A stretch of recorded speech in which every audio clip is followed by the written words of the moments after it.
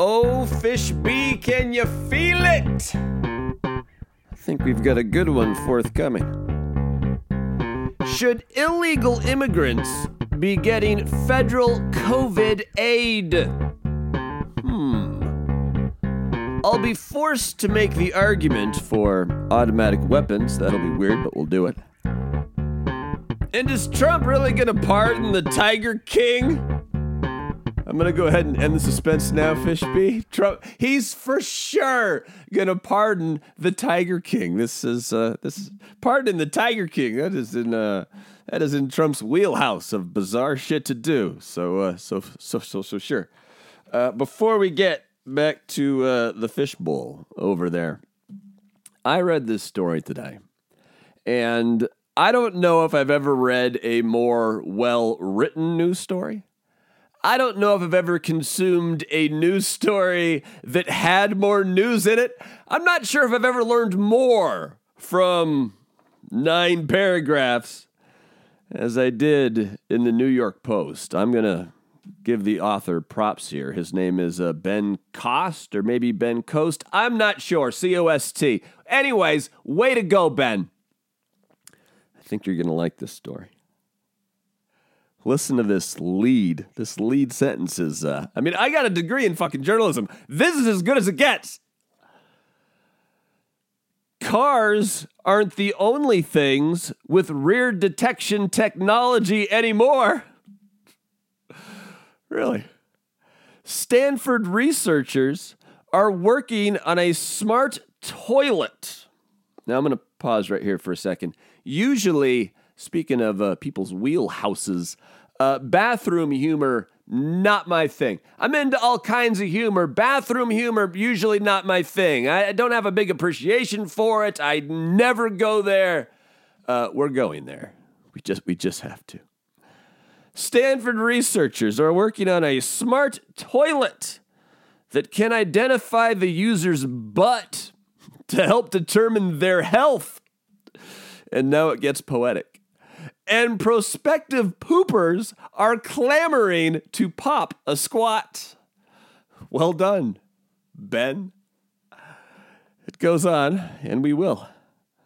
The whole point is to provide precise, individualized health feedback, so we needed to make sure the toilet could discern between users, says project leader Sam Gambier in a press release. The smart seat first described this week in the Journal of the Nature Biomedical Engineering. Is that part of my Kindle Unlimited package? No, that's too bad. I would sign up for this shit. Nature Biomedical Engineering. The state-of-the-art toilet bowl is outfitted with a scanner that reads users' derrieres in what the press release dubs, quote, the polar opposite of facial recognition technology. Just let that wash over you like a nice Mexican wave. The polar opposite of facial recognition technology. The levers on the toilet, also equipped with fingerprint scanners. However, these are fallible because different user could flush the toilet. Don't want to do that. Here's my favorite quote of the entire story. As it turns out, your anal print is unique. Good to know. We thought that, but it's good to know that that's been scientifically determined. And then Ben writes, after, as it turns out, your anal print is unique, says the proud holder of the Virginia and D.K. Ludwig Professorship for Clinical Investigation and Cancer Research. To further protect the pooper's privacy, the data will be stored on a cloud where, quote, no one, not you or your doctor, will see the scans. Sure. There's no such thing as unhackable. You cannot put everyone's anus picture of the future Oh man. Oh, if we're lucky enough to survive the virus, this is the future that waits for us. All of our anus scans. Not done. This toilet is fitted with technology that can detect a range of disease markers in stool and urine, including those of some cancers, such as colorectal or urological cancers. The smart toilet also comes with a urinalysis strip that can help identify 10 different disease-signifying biomarkers. Great news, everyone. It's fairly easy to install. According to the story, it's sort of like buying a bidet add-on that can be mounted right on your existing toilet. This will become a fixture in home bathrooms of the future. So far, just 21 subjects have already tested the Smart Throne, and the research team surveyed another 300 prospective toilet users, of which 52% said they were at least, quote, somewhat comfortable, end quote, with the idea. Yeah. The Smart Potty isn't the only state-of-the-art toilet tech on the horizon. Really? There's more of this? In November, University of Pennsylvania, that's an Ivy League school. That's where fucking Trump went. That's Penn. University of Pennsylvania researchers devised a swanky, quote-unquote, Teflon John that prevents poop from sticking to the bowl. The future is bright, especially with writing like this, Ben. I mean, Ben Cost, I think his name, has outdone himself here. Prospective poopers are clamoring to pop a squat. And this is just getting started. This is just getting started. This is just me talking now. But this is scary to think about when they start putting drug tests in the smart toilet. Parents could be drug testing their kids. Spouses could be drug testing each other. What if your employer insists that you put one of these in your toilet, right? What if the government makes you put drug tests in your toilet, that they have access to the data and, of course, inevitably your anal print, to get things like food stamps or disability or unemployment? What if it starts talking diet suggestions like, dude, eat an apple? I don't know. It's anyway, that had to take a few minutes with that. Is there any time for any show left, Fishby, or do we just wrap it up? No, let's do it. All right. What's first? Question 1. Should illegal immigrants get federal COVID aid? This is I see both sides of this. Illegal immigrant labor is absolutely, undeniably, one of the driving economic forces that drives the world's greatest economy the world's ever seen, right? And if you live in a metro, your neighbors, if not friends, with families, have someone in their family with illegal status. Why should they have to suffer? And will their suffering make the economy suffer even further? So there is a logical case for that. But on the other side, I mean, there are illegal immigrants. And as someone who wants to move to Mexico in the future, at least part-time, at least snowbird it down there, if I was in Mexico, I wouldn't expect the Mexican government to pay me. But then again, that's a completely different situation and completely different financial circumstances, obviously. Here's some scary statistics from the Financial Times, which is a reputable media establishment. Been around forever, Financial Times. They did a survey. 73% of Americans' family income have already been reduced in some way or another by the virus. 73% of American families. 48% of Americans will have no income at all if they're sick, and especially sick for a while with the virus or taking care of a loved one that's at home with the virus. So the Squad, which is AKA the AOC gang, Alexandria Ocasio-Cortez, they are in favor of sending every adult in the U.S. a $2,000 debit card, then reload it with $1,000 every month. Legal, illegal, don't matter, just to every adult.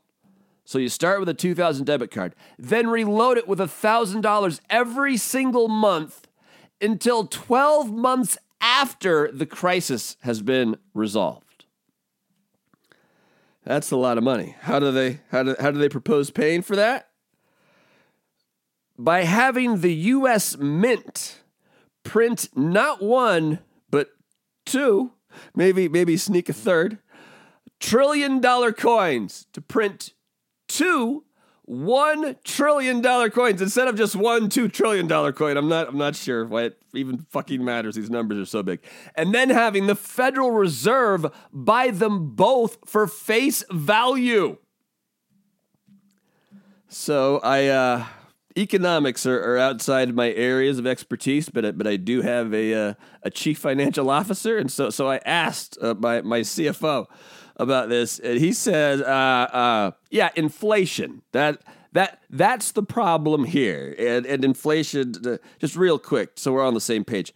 We will all have the same amount of money, but prices skyrocket so fast that only the super wealthy at that point can afford anything. Like if you own a house, your house might be worth more, but don't get too excited when no one can afford to buy it. My CFO, but even if they don't do this, my CFO also says the government is already spending so much money towards the virus response that inflation might be inevitable and could very well lead us to a depression. So that's some great economic news. What's next, Fishbane?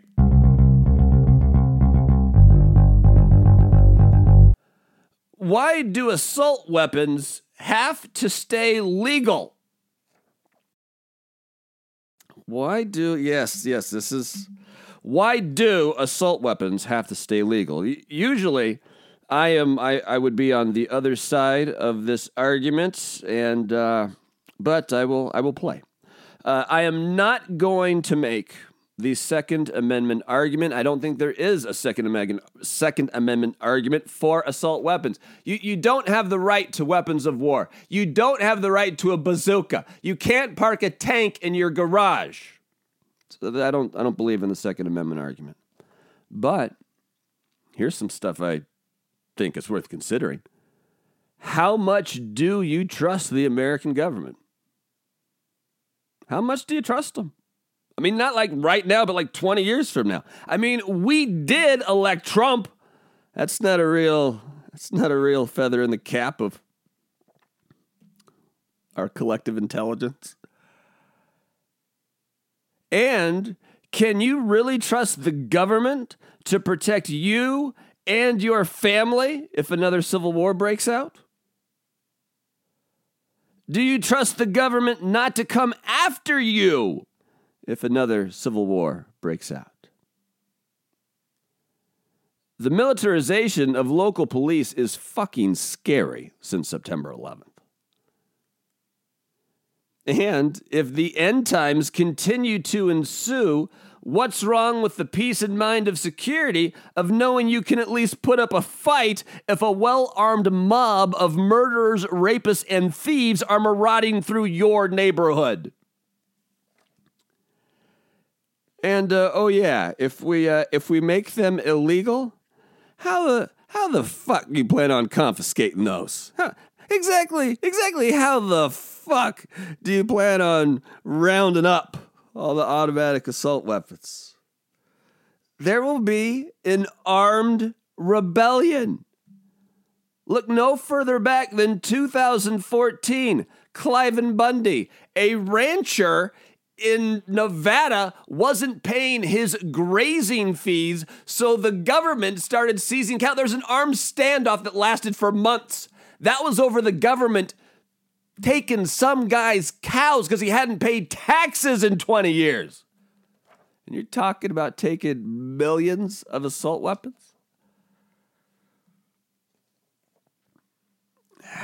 That's the best I could do. That's the best I could do. Making the case why assault weapons have to stay legal. We are damned if we do and damned if we don't. What's next, Fishby?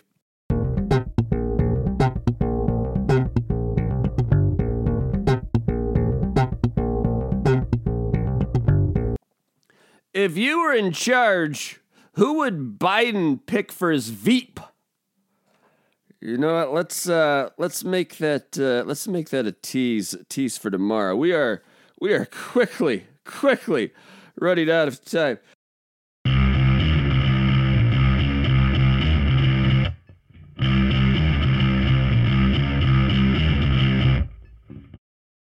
Do you have a message for Bernie supporters that are switching allegiance to Team Trump? Is that really happening? I'm sure it is. We're a big country. There's Bernie supporters that are switching their allegiance to Team Trump. I can make no argument there. I mean, what in the fuckity fuck? Not voting, I think, is scandalous in this election. But going from Bernie to Trump, what in the fuckity fuck? No, I cannot defend that. What's next?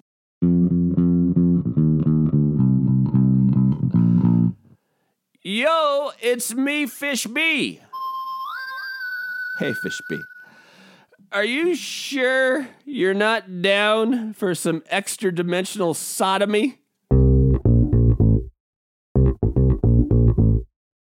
No, at least not yet, but we've only been locked down for like a month at this point. Talk to me after 8.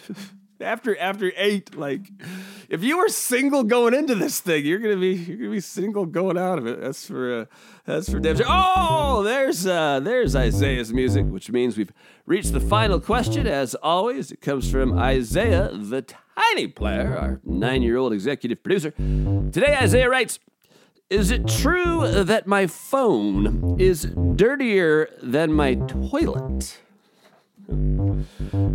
You listen to our first story?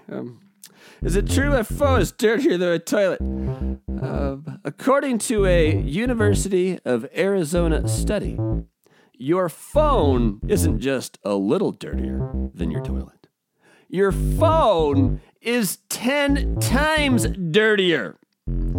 And the typical high schooler's phone, like your sister, has 17,000 bacterial gene copies on it. And I don't know exactly what that means. I think that might sound worse than it is. Like there's millions of things in the prebiotics and probiotics that I take, but it sounds bad that a high schooler's phone has 17,000 bacterial gene copies on it. Thank you, as always, Isaiah. And now, here we are, what some would argue is the best part of the show, the end. The artist formerly known as Paleta Bola de Fuego and or the finale. Kick it, Fishby!